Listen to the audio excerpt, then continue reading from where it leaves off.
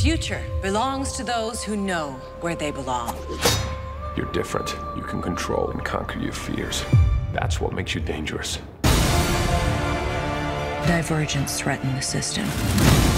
It won't be safe until they're removed. She's gonna kill me. I'm not gonna let that happen. They can't control you. You can change everything. Everyone's afraid of something, but not you.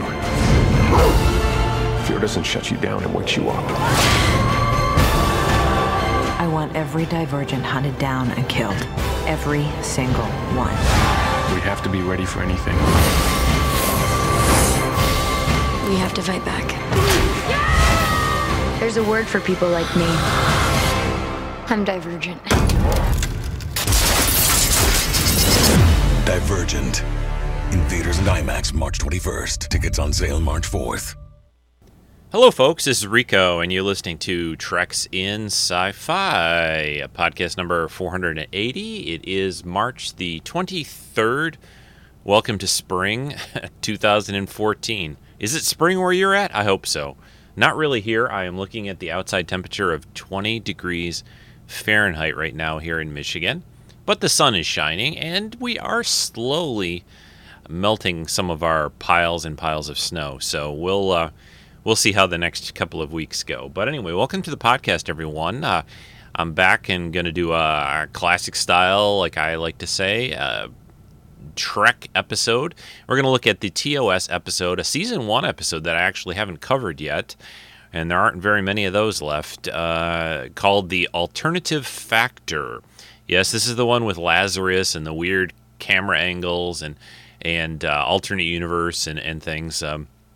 It's not maybe a best of Trek by any means, but it's definitely still worth talking about and covering. And I'm going to try to cover it a little bit differently this time, involving a book that I have that covers very much in depth the first season of how they did these TOS episodes, with a lot of behind-the-scenes information, called These Are the Voyages by Mark Cushman, that I got a few months ago, with a lot of cool behind-the-scenes and scripting info and lots of stuff. So, plus some clips and things, too, for the episode, of course.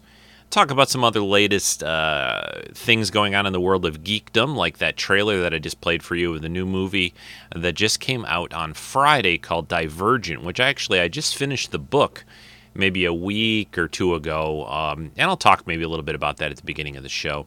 But that movie is now out playing in theaters. It's the latest in the line of these rebellious teens in the future, with society kind of not so great, very much like, the Hunger Games, even Twilight a little bit. But the book, I'll talk about that in a couple minutes. So I think that's about all I need to say right now. It's good to be back. Thanks to Meds last week for covering Street Hawk and Automan. Man, those shows take you back, don't they? I for some reason, I thought one of them was a little more recent. It was more in the 90s, but they're both from the 80s. And thanks so much, Meds, for covering those. I know some of those older shows from the 80s and early 90s people have a lot of fond memories of. I watched a fair amount of Automan. I never really got into Street Hawk very much. But again, thanks for covering that. Anyway, I got a little bit of a different intro this week. This came from Dave on the forums. And anyway, here is this. It's a little bit of a sort of a Trek montage of music, and I'll be back in a moment. We'll get going with the meat of the podcast.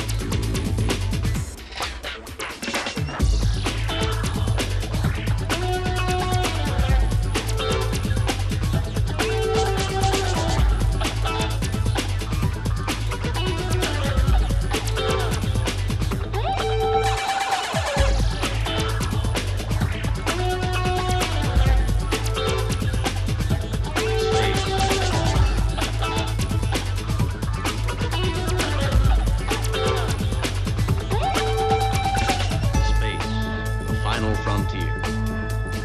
These are the voyages of the starship Enterprise. Its 5-year mission to explore strange new worlds, to seek out new life and new civilizations, to boldly go where no man has gone before.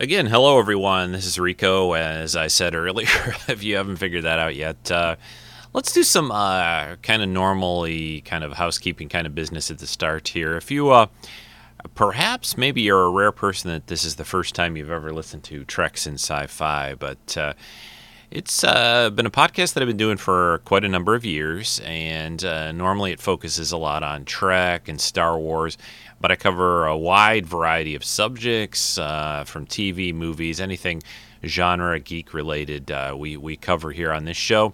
Have a lot of guest hosts pretty much every other week, and always open for suggestions, too, on that. You can always email me, treksf@gmail.com. We have a Facebook group. We have a forum. All that kind of information can be found over at treksinsci-fi.com. But thanks for listening. If you're someone that's picked it up for the first time or you've been listening for hundreds of episodes, I thank each and every one of you for supporting the show and just glad you're here. So, the Divergent movie. Yeah, you know, I wasn't super thrilled by the book, frankly, this first book in the series. I know it seems to be very popular, maybe a little bit more popular with the younger crowd, perhaps. My niece has read the book, what did she tell me, like 8 times or something like that? I don't know if I think she's read all 3 of them in the trilogy, but it's this futuristic tale where people have kind of been divided into these different groups and societies. And the first book, I just found that it took a long time for the first book to really get going. And, you know, it was okay. But I'll still probably see the movie. It's playing at a local little theater here near my house, only a few miles away. It stars Shailene Woodley, Kate Winslet. That guy in the movie is Theo James. Yeah, he was in a TV show, a cop show not too long ago. Golden Boy, I think is what it was called. I never watched it, but anyway, the cast I think is really good and really strong. And I've heard, even though I don't really pay much attention to reviews, I've heard people saying, yeah, the cast is good and they do a good job with it. But it's maybe not the greatest movie of all time. But in any case, it's probably something that I'll see. There's enough in there for me to, worth the $5 to go see it. So I'll probably be checking it out soon. Let me know what you guys think about it. If any of you go see it, shoot me an audio comment. You can always send in audio comments about, movies you see, TV shows, books, whatever. Speaking of television, I'm getting a little disillusioned and disappointed. A lot of shows and series that I've been enjoying, and this happened last year around this time too, but some newer shows are not going to be renewed. Things like Intelligence with Josh Holloway. Really been enjoying that show quite a bit. I just like the characters a lot, and I've heard that it's not coming back next year. The other show that might not come back either, a similar kind of show in a way, a little bit at least. So it's sort of a, it's called Almost Human, and with Carl Urban. It's a really cool futuristic show. He's partnered up with an android police partner. It's been really fun, I think. Good first season, and I'm hearing it's borderline. So, and the other show that I've followed for a few years now that I've really enjoyed, Being Human. All these shows with the word human in the title, but that show is on the Sci-Fi Channel. Yes, that still is a channel, SYFY, and they do show some science fiction and fantasy type series, and along with Godzilla or Anaconda, 5 or whatever movies, or Piranha 10, whatever they're showing on Saturday night. What was it, Mega Shark? Yeah, that was the big one for a while. But they've canceled Being Human. It's currently airing its 4th season. Yeah, 4th season, and there's only a few episodes left. This is the story about basically a vampire, a werewolf, and a ghost kind of sharing an apartment together, and things that happen to them and they get involved with over the years. It's really got a great cast. Sam Witwer is in it, who was on Galactica, and he's done a lot of video game work too. He was had a part for a little while on Smallville. He's great. He's in it. And what's the other guy's name? Josh Hutcherson. Is that how you say his last name? I think. And Megan Rath, who plays Sally, who's great. It's a very cool show. There was, of course, originally done in the UK as a UK series, which is I heard has ended now its run.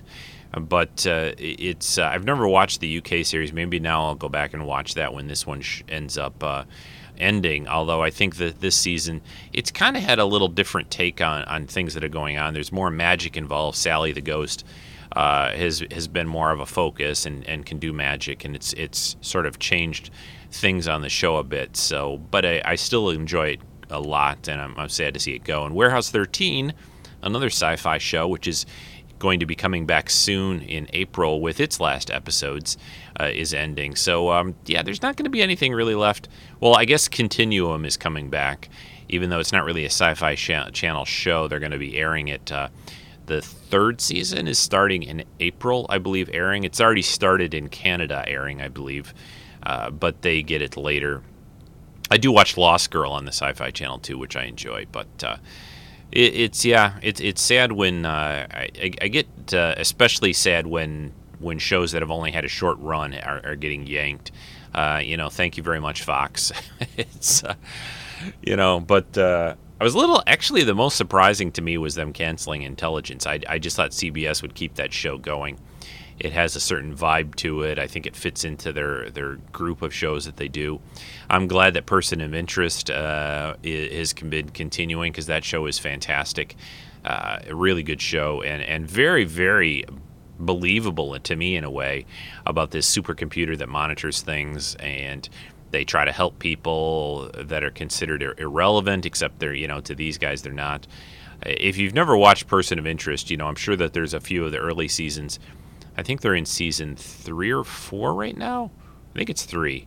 Give that show a try, because it's really good. A really fun show. And what else on TV and things? There's getting more information about this new Gotham TV show that's going to be on the CW, I believe. Ben McKenzie is going to play a young detective, Jim Gordon, and this is kind of an origin tale for. I don't want to say it's an origin tale for Batman, because I don't think it's really going to be the case, but this is going to show a very young Bruce Wayne. Some of the characters that we know, some of the villains are going to be in there, but younger. There's been some pictures showing up online of a very young teenage Catwoman. There's been some pictures of Bruce with his parents showing up online. So we'll see. We'll see how that turns out. I think it's going to start in the fall. We're also getting the Flash TV series. That is going to be starting in the fall as well. It's kind of a spinoff from the Arrow. I wanted to say the Green Arrow TV show, but anyway, Arrow, which is probably, again, in my mind, the best comic book to TV show type of series they've ever done. It's not so much that they've taken the Green Arrow comics and made them very much into a TV show. They've taken little elements of it and just turned it into a really cool show on its own. I read Green Arrow comics off and on over the years, and he's a little bit older in the comics generally.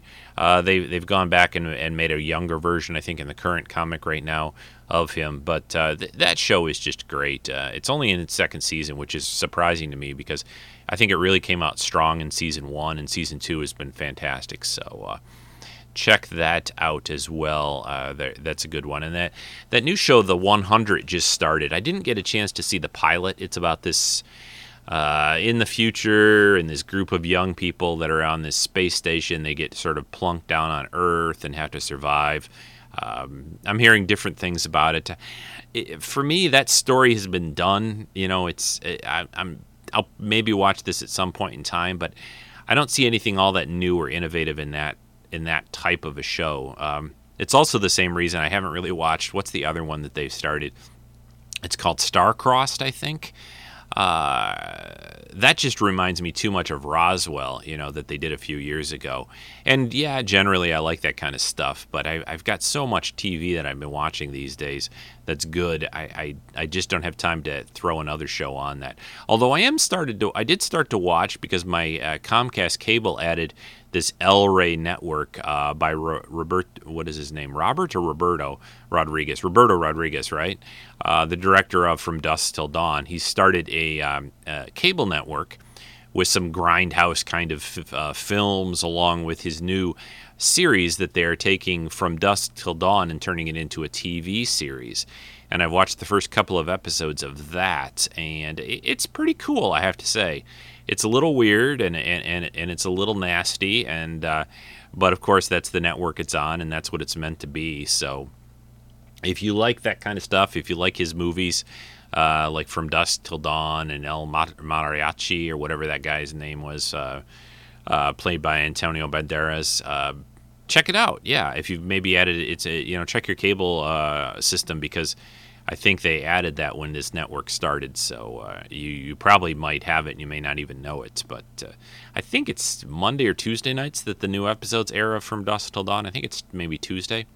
Oh, also, I have to say on TV, did you guys watch the very cool special last week that aired about Marvel movies? It kind of gave a history of what Marvel has done with the movies, starting back with Iron Man 1, going through the other Iron Man films, Cap, Thor, of course the Avengers, the Marvel Agents of S.H.I.E.L.D. TV show, the Hulk, and what they're going to be doing in the future with, of course, Captain America, the Winter Soldier coming out.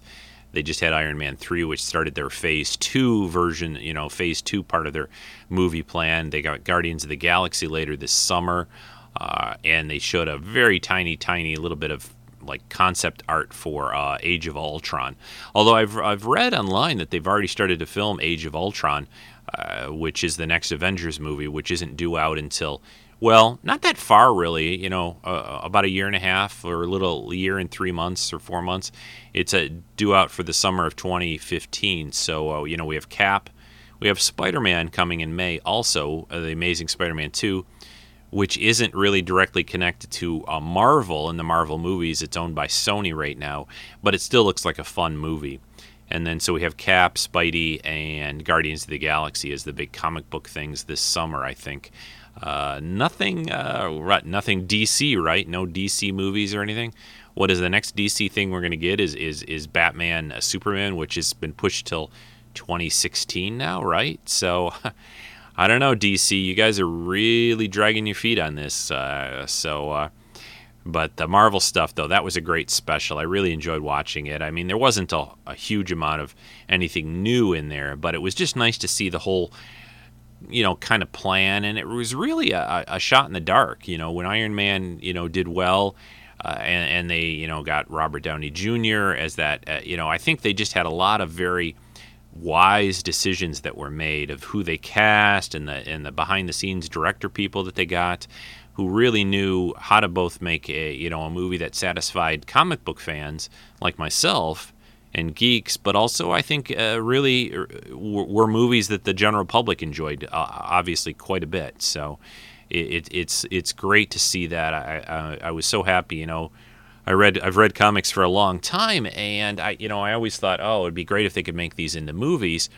The technology has gotten to that point, but I always also was concerned that could they make a comic book movie that would be a good movie and enjoyable to comic fans, but also appeal to the public? And Joss Whedon, I think, did a great job with that on Avengers, and they just continue to do well. Marvel just knows what to do, and like I have said for years, I think just about everyone who enjoys a good story, good characters, adventure, cool things, would enjoy reading a comic. But I think there's this kind of association with comics that they're kind of for nerds and geeks, and a lot of people won't pick one up and try it.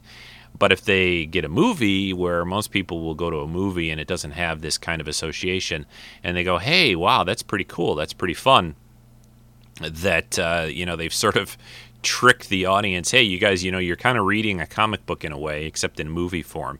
And comics, of course, are so visual anyway with the art and that they're halfway to a movie anyway. They can take storyboards right out of the comics almost. So, yep, it's a great time to be a comic book fan, to be a geek, and enjoy all this stuff. So, I'm gonna take a short break here, I think, and I think at this stage we're gonna probably get into the Star Trek episode pretty soon, right after my break. I have a couple other things I want to mention, but I'll take a break here. I'll be back in a moment, and we'll be getting into the alternative factor from TOS Season 1.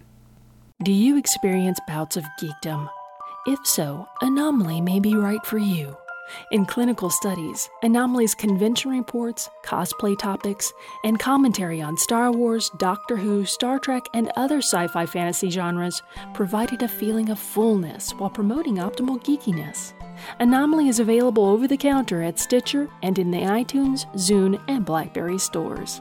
Learn more at anomalypodcast.com. That's ANOMALY podcast.com. Anomaly, your prescription for geek entertainment.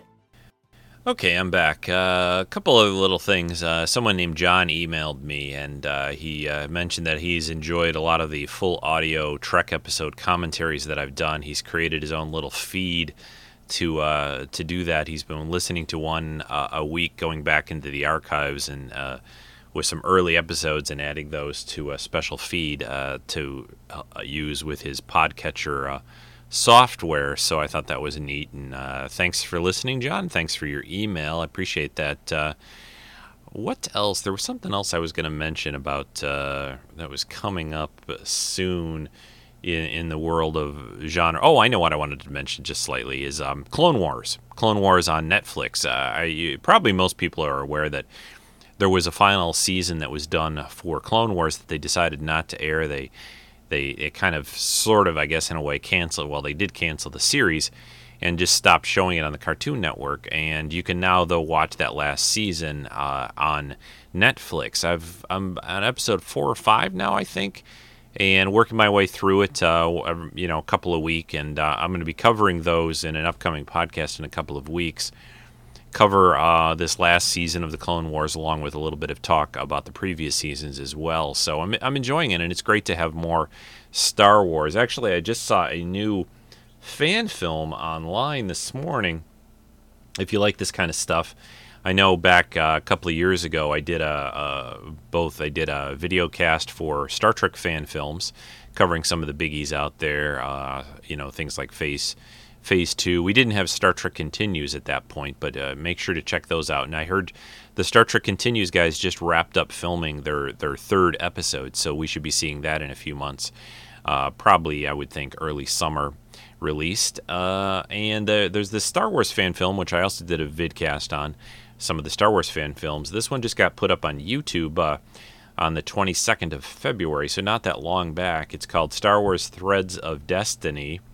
It's about an hour and 48 minutes long, and I kind of skimmed through it a little bit this morning. I didn't have the time yet to watch the whole thing through, but looks like they did a pretty good job with it, and there's a ton of this stuff, on YouTube, which is cool.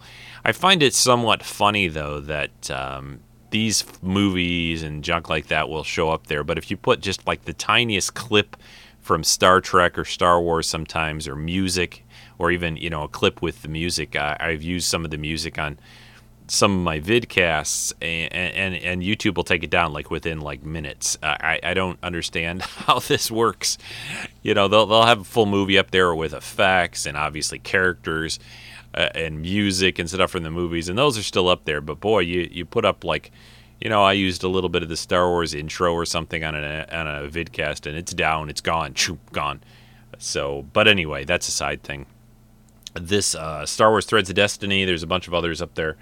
Dark Resurrection, Old Republic stuff.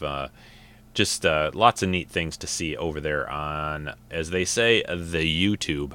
Not to mention, I I watched a clip this morning of Jimmy Fallon, the Tonight Show, with Kevin Bacon was on there the other day, and he did a whole dance intro like Footloose. With Kevin Bacon's looking pretty good still. He's probably, I think he's about my age, and he can still do all that Footloose moves. So I got to practice my Rico dancing sometime soon. So, all right, let us completely just segue now. I'm not even going to take another break or in between or anything like that. But let's get into this episode of the original series right now, The Alternative Factor. This is from season 1. It was episode 20, give or take, depending on how you count the pilots and everything. It first aired on March 30th, so right about this time of year in 1967. The remastered version of it first aired on December 1st, 2007, so about 40 years later approximately. But it was written by a guy named Don Ingalls, directed by Gerd Oswald. So the summary of this story basically is the Enterprise is in orbit around this just kind of uncharted planet, and they feel this, what they end up describing later as sort of a winking out phenomenon of galactic proportions, where the universe sort of, as Spock describes it, I think, blinks. And it turns out that they run into this character and this guy named Lazarus on this planet, who is a very strange individual, and just in some moments he's a calm, cool, collected kind of guy and rational. In other moments he's kind of a madman. And throughout the story they determine that there's a couple of versions of Lazarus, and this is sort of like a parallel universe story in a way. This episode, though, went through a lot of rewrites. There were big changes in this episode, from the idea and original version of it to what they finally came up with. And I'm going to try to talk about that and cover that a little bit as we go through the episode. And I'm going to slide in clips as we go, too. And I think that's what I will do right now. I think we'll play one of the first clips that gets us into the episode, where I think this first clip shows the Enterprise first encountering this strange winking out phenomenon that happens. So listen to this. Lay in a course for Starbase 200. Captain? Captain.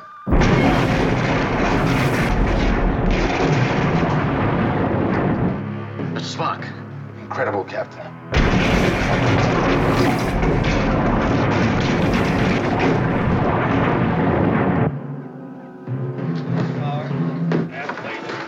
What was that? What my instruments read is totally unbelievable, Captain. Twice, for a split second each time, everything within range of our instruments seemed on the verge of winking out. I want facts, not poetry. I have given you the facts, Captain. The entire magnetic field in this solar system simply blinked. The planet below, the mass of which we're measuring, attained zero gravity. That's impossible. What you're describing is non-existence. Standard general alert signal from Starfleet Command, Captain.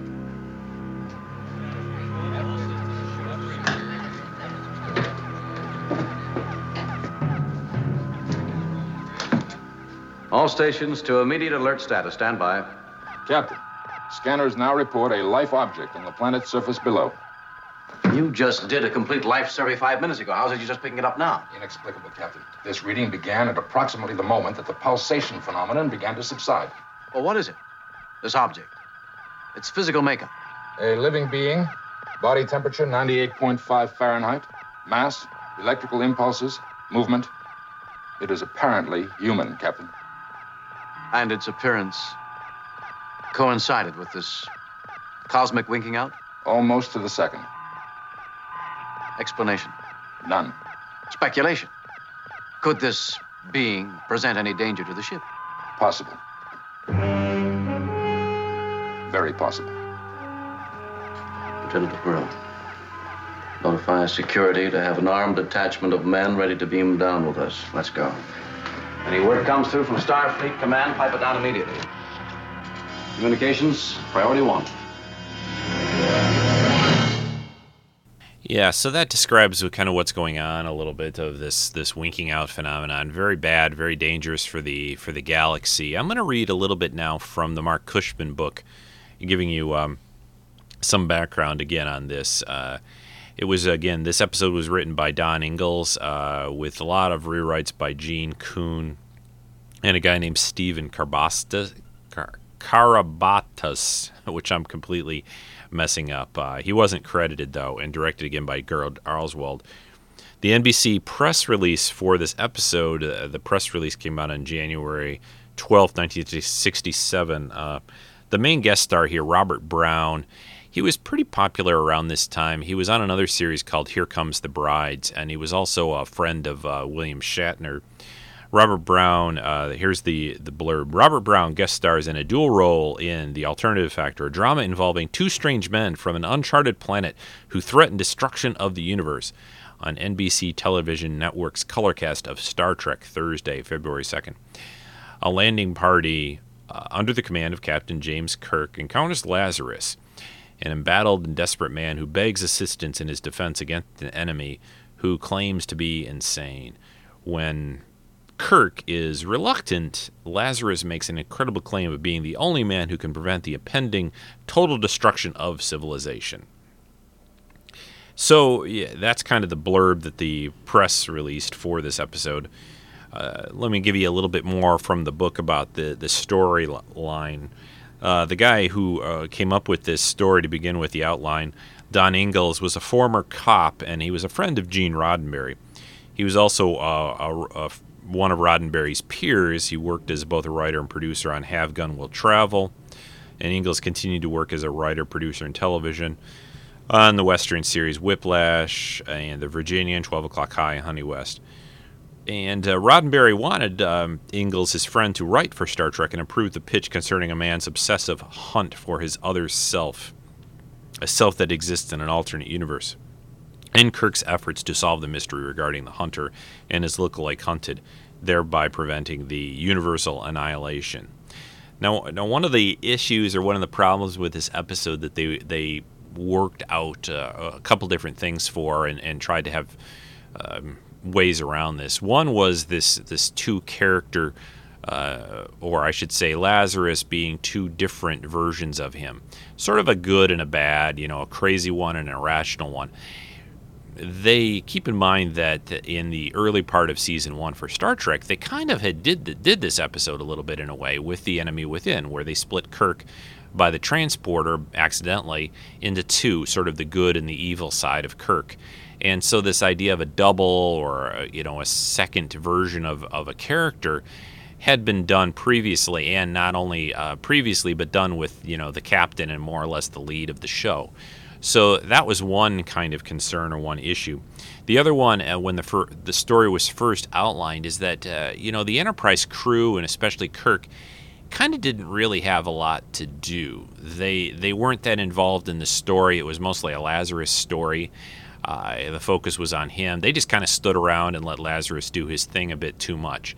So they had to figure out a way to pull the crew, pull Kirk into the story more. And I'm going to go through other little differences too. Like I said, this is one story, and I think it's one of the reasons the story is kind of a little disjointed and suffers a little bit, is that they rewrote this one considerably. And I'm going to, like I said, I'll talk more about that as we go through the episode further.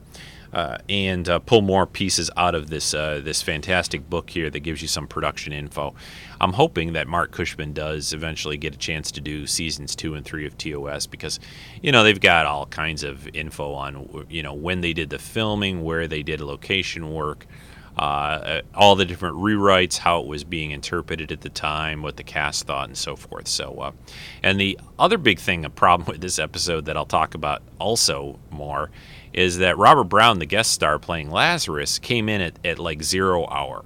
They had a different actor first that they had approached and offered the role to. Let's see, who was that guy's name again? I had it down here a second ago. John Drew Barrymore is the guy's name, who was originally going to play Lazarus, but bowed out at the last minute because of conflicts with the changes to the script. So that's another thing that happened. And I'll talk more about how Robert Brown got involved here in a moment. But let's play another clip. This one I think is a short one. It just talks about they go down to the planet where they think that the source of this winking out phenomenon is happening.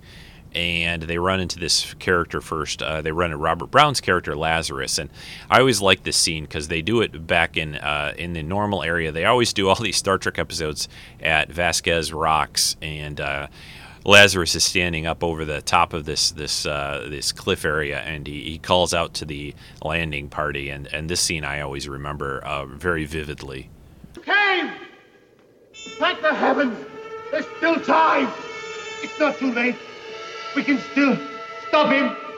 But I need your help.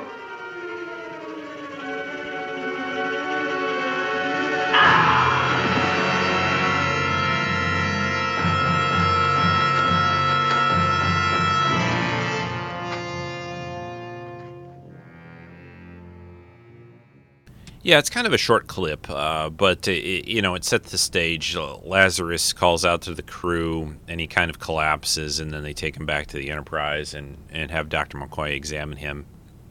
One of the things that they quickly, or not super quickly, but they soon discover is that Lazarus, he acts very differently throughout this episode, and later on there's a scene, I'll play a clip for it, but Kirk concludes he's two people, and one of that reasons too that they learn, or kind of the clues for it, is Lazarus has this cut on his head throughout this episode, and it's like, I can't remember if it's the good or the bad Lazarus, but I think it's the bad Lazarus that has the big old cut, or the crazy Lazarus, and the good one it doesn't have a cut. So it keeps bouncing back and forth. And another problem with this episode, though, that you'll notice is that Lazarus has this funky beard, mustache thing going in this episode, and it's real inconsistent. And it isn't even consistent between the two versions of him. The makeup, they just did not do a good job of replicating his beard from each day they were doing the filming. Sometimes it's longer beard, sometimes a little shorter. There's not a lot of good continuity there for some, a simple thing like putting on a beard, makeup, they little basic things like that. They didn't quite get right here. But one of the big changes from the original story to this story was that they had this angle that they were going to use, like they used in Space Seed with Khan, where Lazarus was going to become involved with a member of the Enterprise crew. Her name, I think, is Masters, Charlene Masters.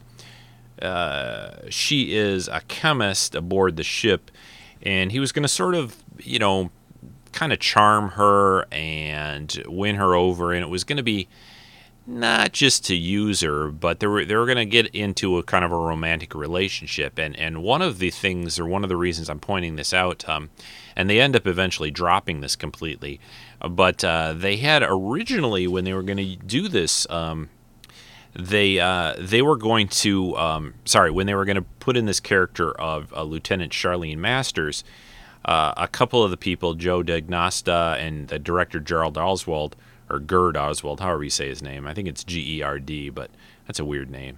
Anyway, this Charlene Masters character, they were going to hire a black actress to play the character. Her name was Janet McLaughlin, or McLaughlin, I think. Yeah, is how you say it. And she was kind of an up-and-coming actress. She had been on I Spy with Bill Cosby, but she was African-American, and they were going to bring her as a romantic interest for Lazarus, a member of the Enterprise crew. He was going to sort of learn things about where the dilithium crystals were on the ship and other aspects of, kind of very much like Marla MacGyver's for Space Seed, though. And I think it was a smart move that they didn't end up doing this. Sorry, got interrupted there for a second. So I don't think it was I think it was a good reason, they had some good reasons to not do this again. One, they had done this idea with a character of the Enterprise crew, a female falling in love with some person that comes aboard the Enterprise. And I think that starts to show something like what are the Enterprise women like? Are they just all that easily seduced or whatever? I don't know. But although I do like the idea that they were trying to push the envelope a little bit, and they were going to do this sort of interracial relationship and show that aboard the Enterprise. I like that aspect of it. So that's kind of a little bit of a disappointment. You'll notice that there is an engineering character in this episode that is sort of this character in a way rewritten to a degree. But she's an African American. She's in the engineering area. Even though she's wearing a blue uniform, she probably really should have been wearing red. Correct? Working with the dilithium crystals in that area. And I don't know. I'm trying to find here on Memory Alpha the actress that played. It is the same one that I mentioned, Janet McLaughlin. She is playing Charlene Masters here.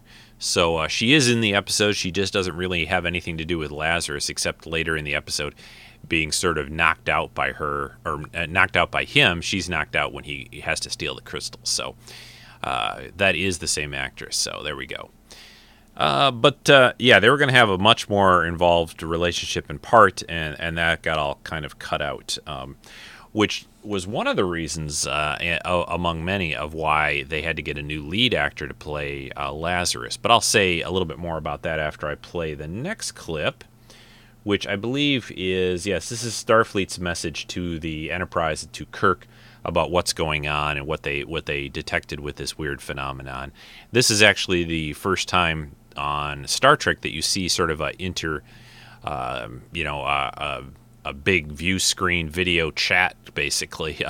They're FaceTiming with Starfleet. This is the first time this happens in Star Trek. So listen to this. Message ready, Captain. Main screen coming on. Kirk here. Enterprise standing by, Commodore.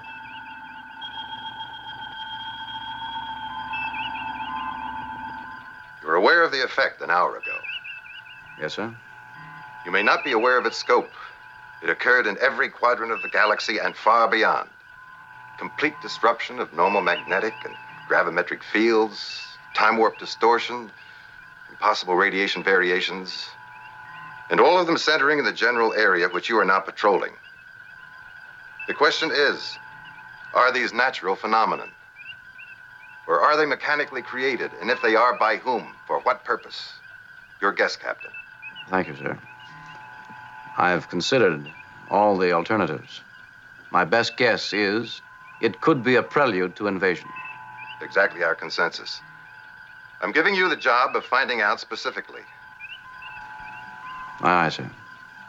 Can you assign me other starships as a reserve? Negative. I'm evacuating all Starfleet units and personnel within 100 parsecs of your position. It's going to be tough on you and the Enterprise, but that's the job you've drawn. You're on your own. I see. You mean we're the bait? Good luck. Thank you, sir.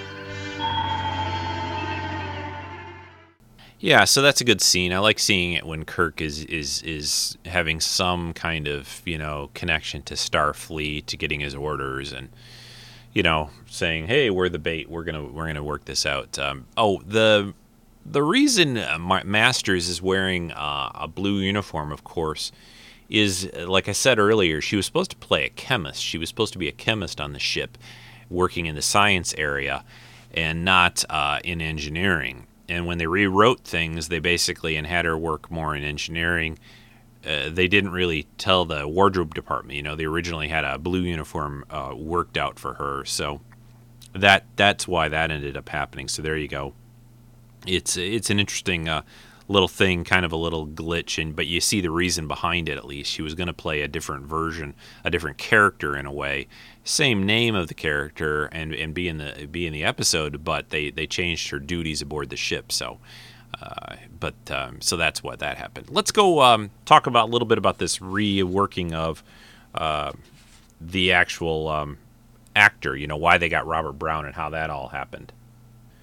So this Barrymore, John Drew Barrymore, was visiting the set and for wardrobe and fittings.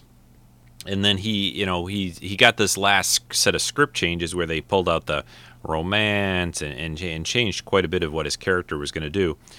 And basically he didn't like this, especially at the last minute, and he refused. The role didn't come to work. And he said basically they had changed his character so much he didn't want to do it.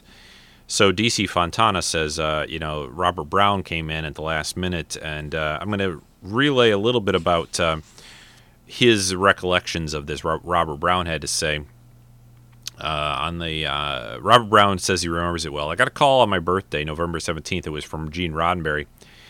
Shatner and I had gotten along really well while making a thing called Colossus, a movie. And Roddenberry said, Shatner gave me your number. I hope you don't mind me calling you. This is Roddenberry saying that. I didn't know who Roddenberry was, Robert Brown says. I didn't know what Star Trek was. It had just started and I hadn't seen it. But he knew that they lived out in the Malibu colony, and he said, listen, it will take you about an hour to get here, but you can come out. So Roddenberry's asking Robert Brown to come over and see him. So I drove in, and Roddenberry greeted me and said, hey, just follow me back to makeup, and don't worry, we'll find a place for you to live near the studio. And Robert Brown is like saying, what? I don't understand. Come back to makeup and live here? What are you talking about? And he says, oh, well, you got the part. Shatner says you can handle it. So after I called you, my office called your agent to talk about the script. And then Robert Brown saying, well, what script? I haven't heard anything about it. I'm not familiar with the show or the genre. So, no, I don't think I can do this. Thanks anyway. And Roddenberry says, listen, you're an actor, you're from the theater, you can do this. Look, I'll tell you what we'll do. And this is Gene Roddenberry talking to Robert Brown. I've got a contract with William Shatner. This was a well-known thing, or has become a well-known thing. Shatner has in his contract that nobody can get paid more than he gets paid. And but I'll tell you, I'll arrange this. If you don't tell anyone, I'll pay you what Shatner makes for this episode. And I'll give you a little extra myself, but you can't tell him or I'll sue you. Gene Roddenberry, which sounds like him, tells Robert Brown this, and then Gene Roddenberry supposedly at this point reaches into his pocket and he gives me $5. He said, here. And I can arrange for a motel near the lot so he doesn't have to come in and drive each day for work and be nearby for the week or so it's going to take to film this. And with the schedule being what it was, they film very early in the morning to late at night. It would have been very hard for him to drive each time. So Brown took the $5, went to makeup, and luckily the costume that Barrymore was going to wear, it fit him. And then he, gets his makeup done. He gives him a one of a kind of a look, and so out comes his beard. And his first day, his scenes were on the bridge, in the sick bay, in the transporter room. His beard was thin, and they later thickened it up or something like that. So there again, you see, between that William Shatner knew Robert Brown and who worked with him before and recommended him to Roddenberry, and then Roddenberry basically pulls this guy in at the last minute, and without even really formally asking him, it sounds like if he wants to do the job, he says, "Hey, go over to makeup, costume fitting, and we're going to get going on this." And so I think, Robert Brown, for coming in at the last minute, I think he does a really good job, and I think he has a very theatrical kind of performance here. You can see that he has that kind of style. And William Shatner, was a theater guy too, so, they have a very similar, I think, acting style, and I think it works pretty well for this episode. Again, not necessarily one of the better Trek episodes, I think, because of all these changes and problems. This is actually an episode that I would sometimes pass when it would come on in reruns myself personally.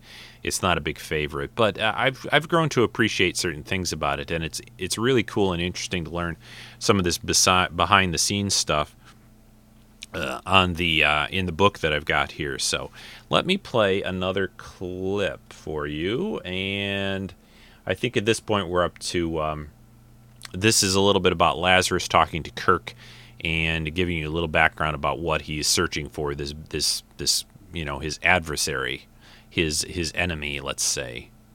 I'll talk to our unexpected guest. Maybe he can provide some answers. That's how I came to be down there, Captain. Pursuing the devil's own spawn, a thing I've chased across the universe. He's humanoid, outside, but inside he's a hideous, murdering monster. I'll get him, Captain. I swear it. You say this one man. Not man.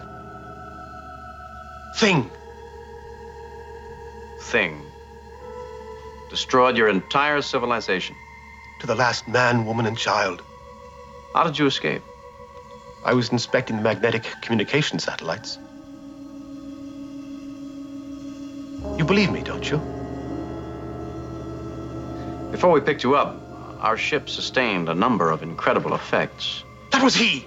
He's death, anti-life. He lives to destroy. Is he the thing that attacked you? Yes. I give you my word. I swear it. We don't have any other facts, any information. Then you'll join me in my holy cause. Help me in visiting justice and vengeance upon him. My only cause is the safety of my ship and the mission we're on. You'll beam down with me. I'll check your story out.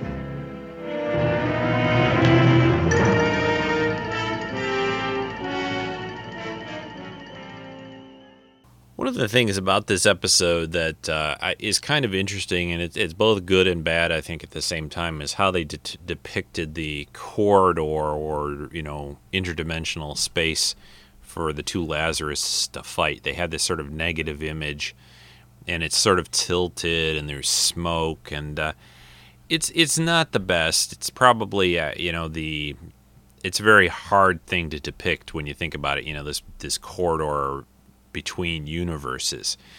But Robert Brown was having a lot of problems with those scenes. I mean, they were he was being pushed to learn dialogue and get up to speed, and I guess he had a little conflicts with the director along the way, and it didn't end up being an easy experience for him, although there's a blurb here I'll read at the end about how he still says he enjoyed it. But the director even threatened to call the Screen Actors Guild and say Robert Brown was not a very good actor because of what, he wasn't being fully cooperative, and it wasn't really his fault, with the fact that he came in at the last minute and he just had to get up to speed on all this weird dialogue and strange sets and places that he was in. So I think he does really a good job considering everything else that's going on in this episode.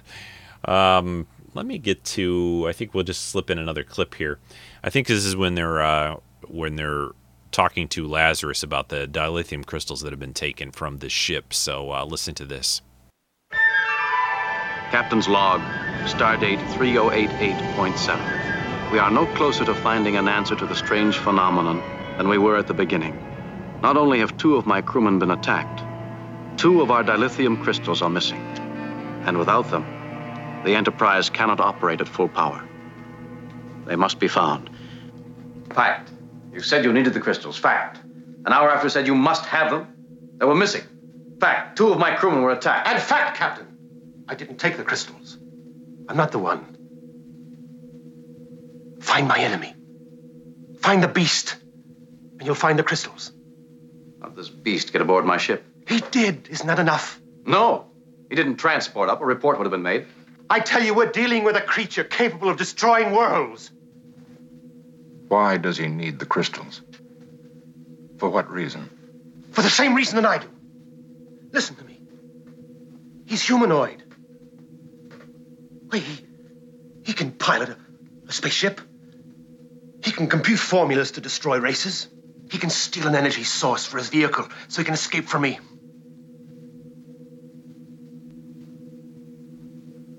Are you deaf as well as blind? Sit down. Crystals certainly aren't here. There's an unexplained radiation source on the planet. Obviously some connection. We'll check it out. Organize a search party immediately. Mr. Lazarus will beam down with us. Thank you, Captain. You may not have reason to thank me, depending on what we find.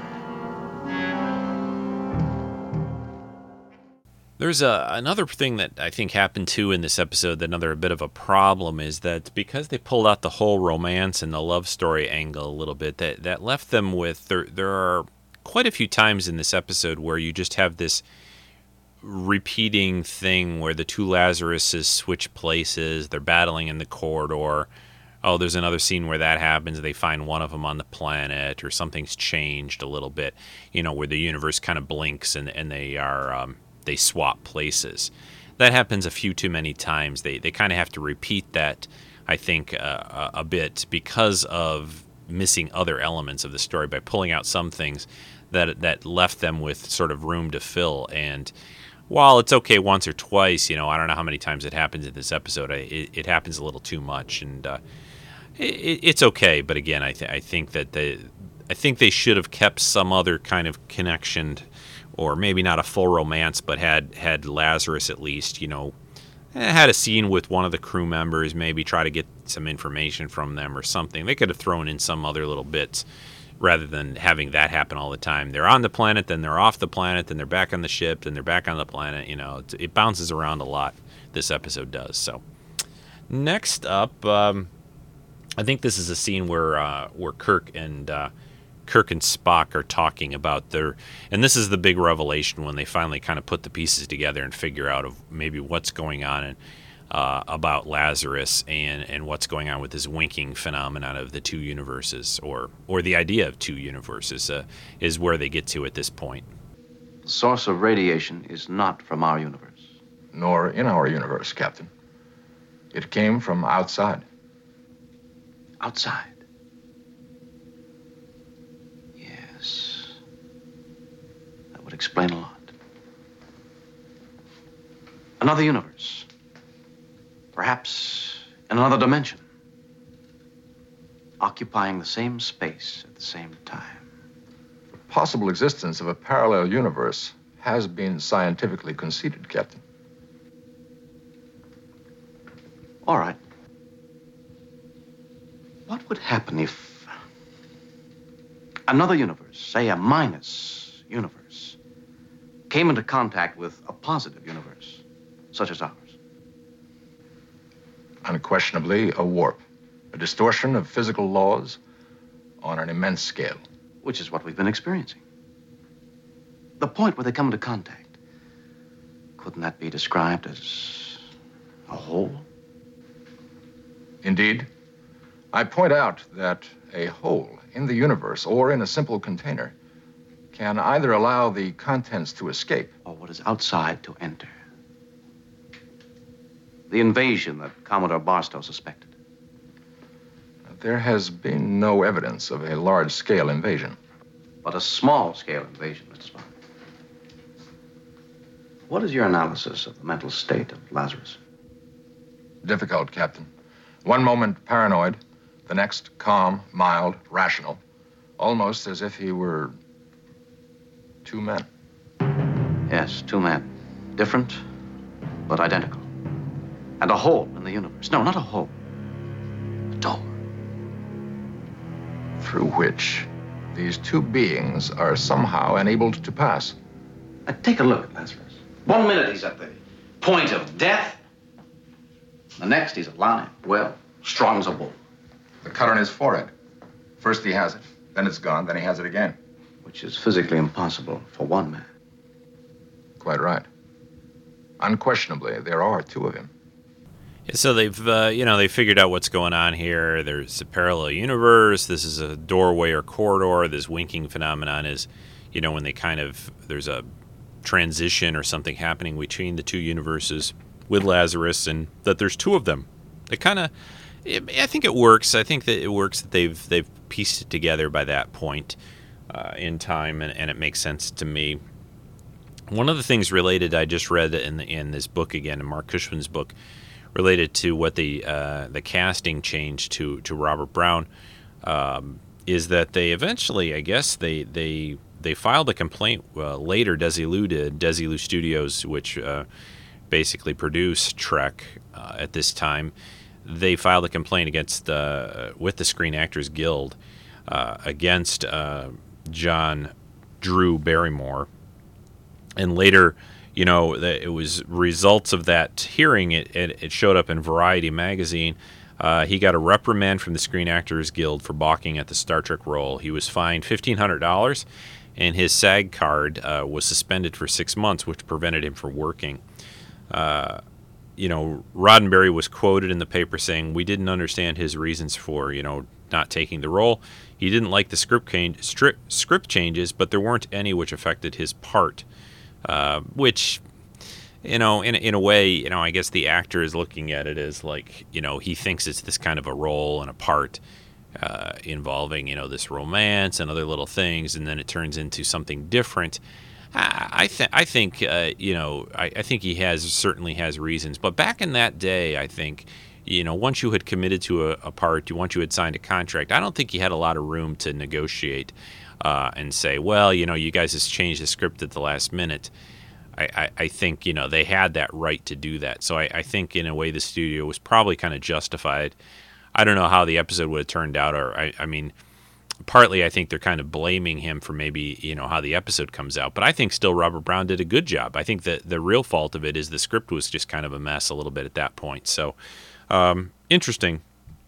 Also, an aside thing, this guy, you may have already guessed this, John Drew Barrymore, the actress, is his daughter, along with another guy who is also an actor, John Blythe Barrymore. So, the Barrymores is a very much long history in the entertainment and acting world.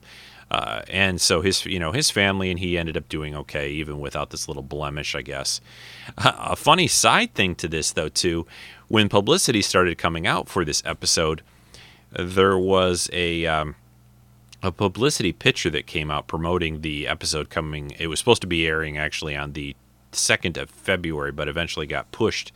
But there's a picture of Lazarus, and they identify Robert Brown, the actor, as John Drew Barrymore in this press release that went out. So they goofed up there, basically because the actor change happened, maybe before some of these publicity materials were created. No one thought to kind of proof it later and go, hey, we got a new guy here. This isn't the same actor, and they needed to change the text under the picture.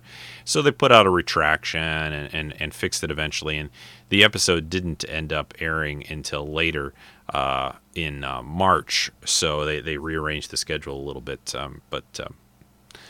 Let's go with one more clip here, and then I'll come back and play or talk a little bit more about what Robert Brown ultimately thought about this episode with some comments from just 2013 when he talked about it. This is a parallel universe? Of course. Antimatter? Here, yes. And if identical particles meet? The end of everything. Civilization, existence, all gone.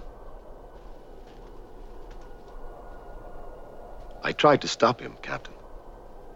That's why I took your dilithium crystals. He has 2 more. That's very bad, Captain. If he comes through at a time of his own choosing. But I think if we hurry, and you will help me, he can yet still be stopped. There's little time left.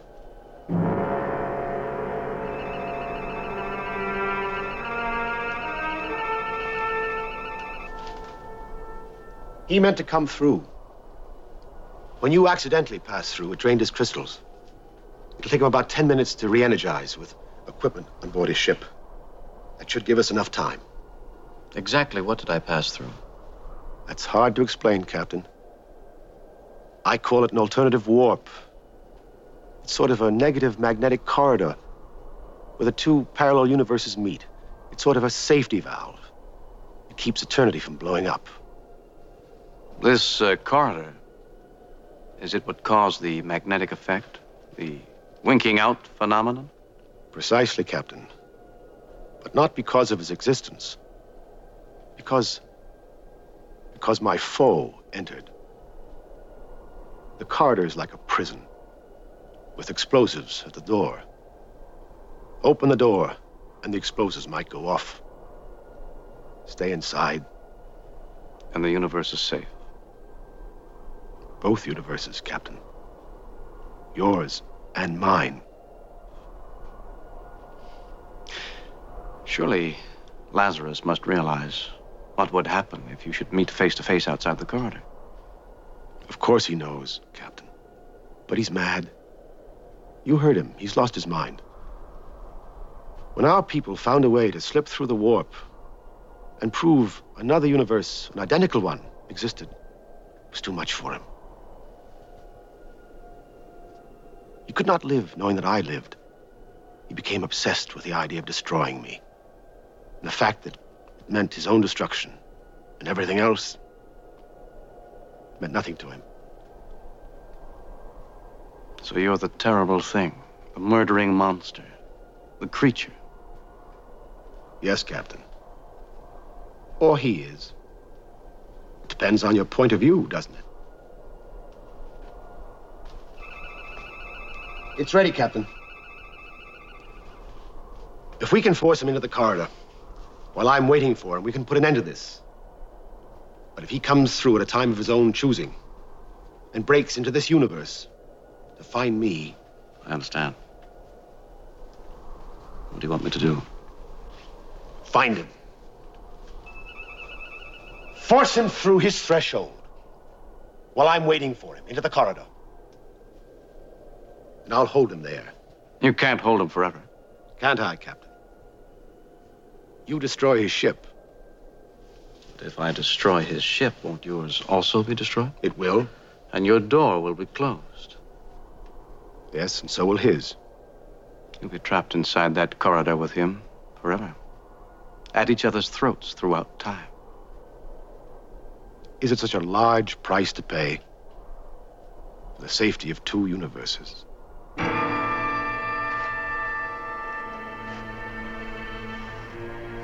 I'm ready. Send them to me. I'll be waiting.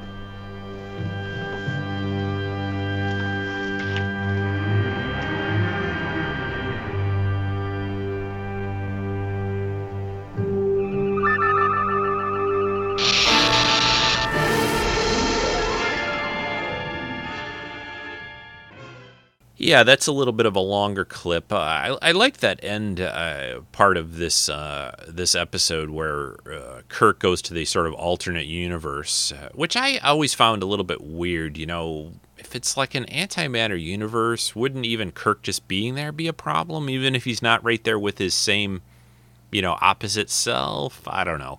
That always kind of stuck in my head as being a little bit odd that you could just go over there. But I guess it has to do with if the same, you know, particles or the same people in this case meet up with each other is when you have the real problem, not just going from one to the other. I mean, I guess that had already happened with the bad universe or the bad universe, not the bad universe, the bad Lazarus. Sorry. Coming to our universe several times and nothing happening. They do make it look a little weird over there too. It looks, the sky is a little bit different and things. I do like Lazarus's little, you know, whatever you call it, universe jumping ship. I thought that was a cool thing. I couldn't really find or read much up about that though. They don't seem to talk about that a lot that I could find here of how that was created and any background on that prop or that piece of set dressing that they made. So, but I like that scene a lot where the calm, rational Lazarus talks about, you know, the needs of the many outweighing the needs of the one, and that idea, you know, comes of course out later in Star Trek, especially of course Wrath of Khan. But you know, the sacrifice of Lazarus, the character, the good, rational one, to kind of close this corridor and stop the annihilation of both universes. He's like, it's a small price to pay, really. So, one more clip here, the end of the episode, and then I'll come back and wrap it up with some other thoughts from this book and my comments.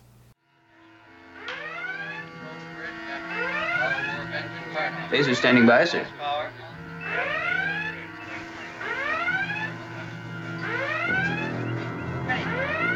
Biophasers.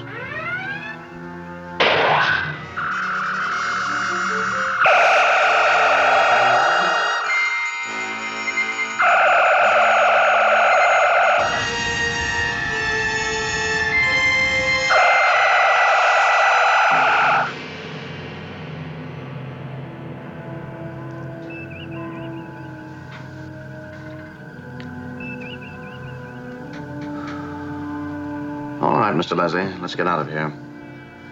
Ahead, warp factor 1. Warp 1, sir. Everything's all right, Mr. Spock, for us. There is, of course, no escape for them, sir. There is, of course, no escape. How would it be? Trapped forever with a raging madman at your throat. until time itself came to a stop. For eternity. How would it be? Captain, the universe is safe. For you and me. But what of Lazarus? What of Lazarus?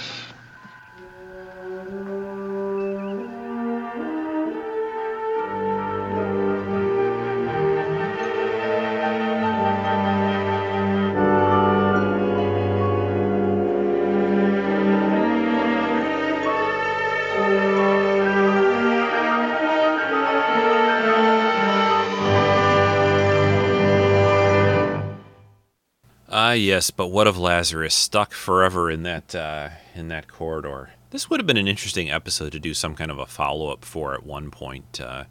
But yeah, I think it's okay. I think that there's some interesting things here. I think it certainly could have been better. The director, I think, maybe didn't do the best job. Robert Brown coming in at the very last minute, I think, does a fantastic job with what he had to work with. But I think these story changes that they made just kind of hobbled the episode. And let's see, Robert Brown here back just last year or so, 2013, he said about the episode, "It was really a remarkable experience. I had no idea, nor did anyone, this was going to be such a hot property. Like any show, Star Trek was a bunch of actors talking about what they were going to do next. They had no idea that this would last a lifetime. I was under the gun while shooting that episode, but it turned out that the public liked me in the show. I'm getting fan mail to this day from all over the world." And Robert Brown is still alive and kicking. He's 87 years old. It doesn't look like he's currently working anymore really much. It looks like some of his last IMDb credits were way back pretty much in the 90s. I think eventually he goes on to teach a little bit, but good for him, from Trenton, New Jersey. And I always liked him on Here Comes the Brides, that old TV show too. So that'll date me. Anyway, that is, I think, about all I have to say about this episode. It went a little over budget. It was a day late. They had an extra day of shooting they had to do.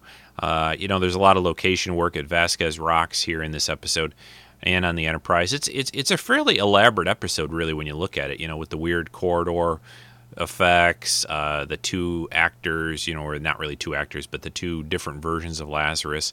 It's kind of an ambitious episode, and I don't think it really makes a great one, but it is interesting to learn all the behind-the-scenes stuff of how it and why it is the way it is, and how it became the way it was. So especially with this pretty significant, I think the biggest change, the idea of dropping this romance part of the story out of this episode completely. So, but Lazarus is still out there, protecting the universe, and good for him.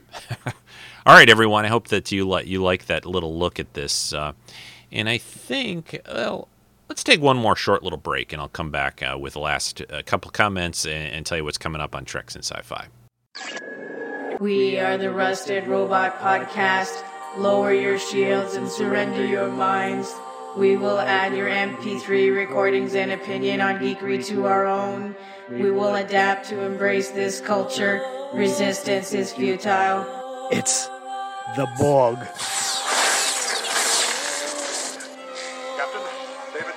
Commander Adama, Cybermen, Daleks, and Cylons are fast approaching. Jump gates forming in multiple sectors, and the Doctor's nowhere to be found. What are we going to do? Tune into the Rusted Robot Podcast at therustedrobot.podbean.com and on the iTunes Store. Sean and Bridget Vanderloo's love for all things geekery and robots are our only hope. Oh, boy.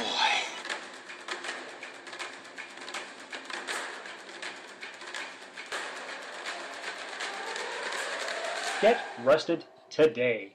Robots. Cyborg. Androids. Oh, my. Rusted Robot. All right, the upcoming on Treks in Sci-Fi next week on the 30th, the end of the month, we'll have the Moyers here. Rick and Amy are going to cover a TNG episode. I think it's a season 2. Is it 2 or 3? I'm not sure. But anyway, they're going to cover the episode The Child next week on Treks in Sci-Fi, so that'll be fun. 2 weeks from now, on the 6th of April, I will be back covering Star Wars The Clone Wars. mostly focusing on the most recent season on Netflix, but talking a little bit about the previous seasons as well. And on the 13th of April, Mark will be here, our classic sci-fi guy. He's going to look at a classic episode, or classic movie, I should say, called Invaders from Mars, which is a really good one, one that I always got chills and thrills from when I was growing up watching that one a lot. It's one of those older sci-fi movies that for some reason it's one that I saw many, many times growing up. So, all right, folks, that's about it for this week. I hope you enjoyed this episode. I tried to mix it up a little bit with some other background information, maybe a little more than normal. And let me know what you thought about that. I hope that was enjoyable and interesting. And as always, thanks for listening. Please, if you get a chance, put a review up on iTunes for Treks in Sci-Fi. If you've never done that, that'd be great and fantastic. I'd really enjoy that. Enjoy reading those, I should say. And also donations, PayPal, those are always welcome. All kinds of links to things can be found over at treksinsci-fi.com. So everyone take care. Hopefully the weather wherever you are at is better and getting better as we warm up. And I saw a map. It was funny, a little map on somebody put up on Facebook of the United States, and it broke it up in sections about when spring will arrive. And up in the northeast and Midwest areas, there was a big chunk of it that just said never. Like, we're never going to hit spring. I don't think so. I think we're going to be okay. I think we're over the hump. I think there may be still, a little sprinkle of snow here or there, but we're slowly, even though we have some pretty cold mornings, we've been getting above freezing pretty much every day for maybe the last week or so to a degree. Not always that much above freezing, but we're getting there. So, all right, everyone, take care. I will talk to you again soon. Bye-bye.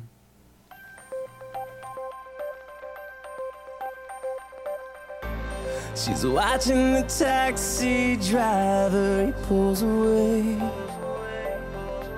She's been locked up inside her apartment 100 days. She says, yeah, you're still coming, just a little bit late. He got stuck at the laundromat, washing his cape. She's just watching the clowns roll by and they spell her name like Lois Lane, and she smiles. Oh, the way she smiles. She's talking to angels, counting the stars, making a wish on a passing car. She's dancing with strangers, falling apart, waiting for Superman to pick her up in his arms. Yeah. In his arms, yeah. Waiting for Superman. She's out on the corner trying to catch a glimpse. Nothing's making sense. She's been chasing an answer, a sign lost in the abyss. This metropolis, she says, yeah, he's still coming, just a little bit late. He got stuck at the 5 and dime, saving the day. She says, if life was a movie, then it wouldn't end like this. Left without a kiss, still she smiles. Whoa, the way she smiles, yeah. She's talking to angels, she's counting the stars, making a wish on a passing car. She's dancing with strangers, she's falling apart, waiting for Superman to pick her up in his arms.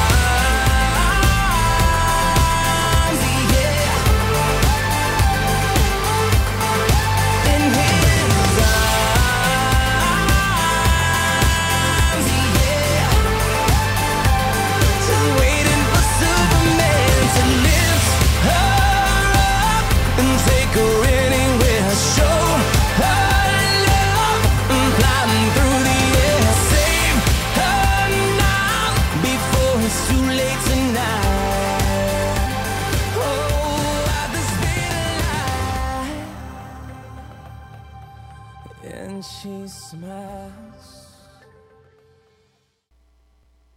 This has been a Rick Dosty podcast production.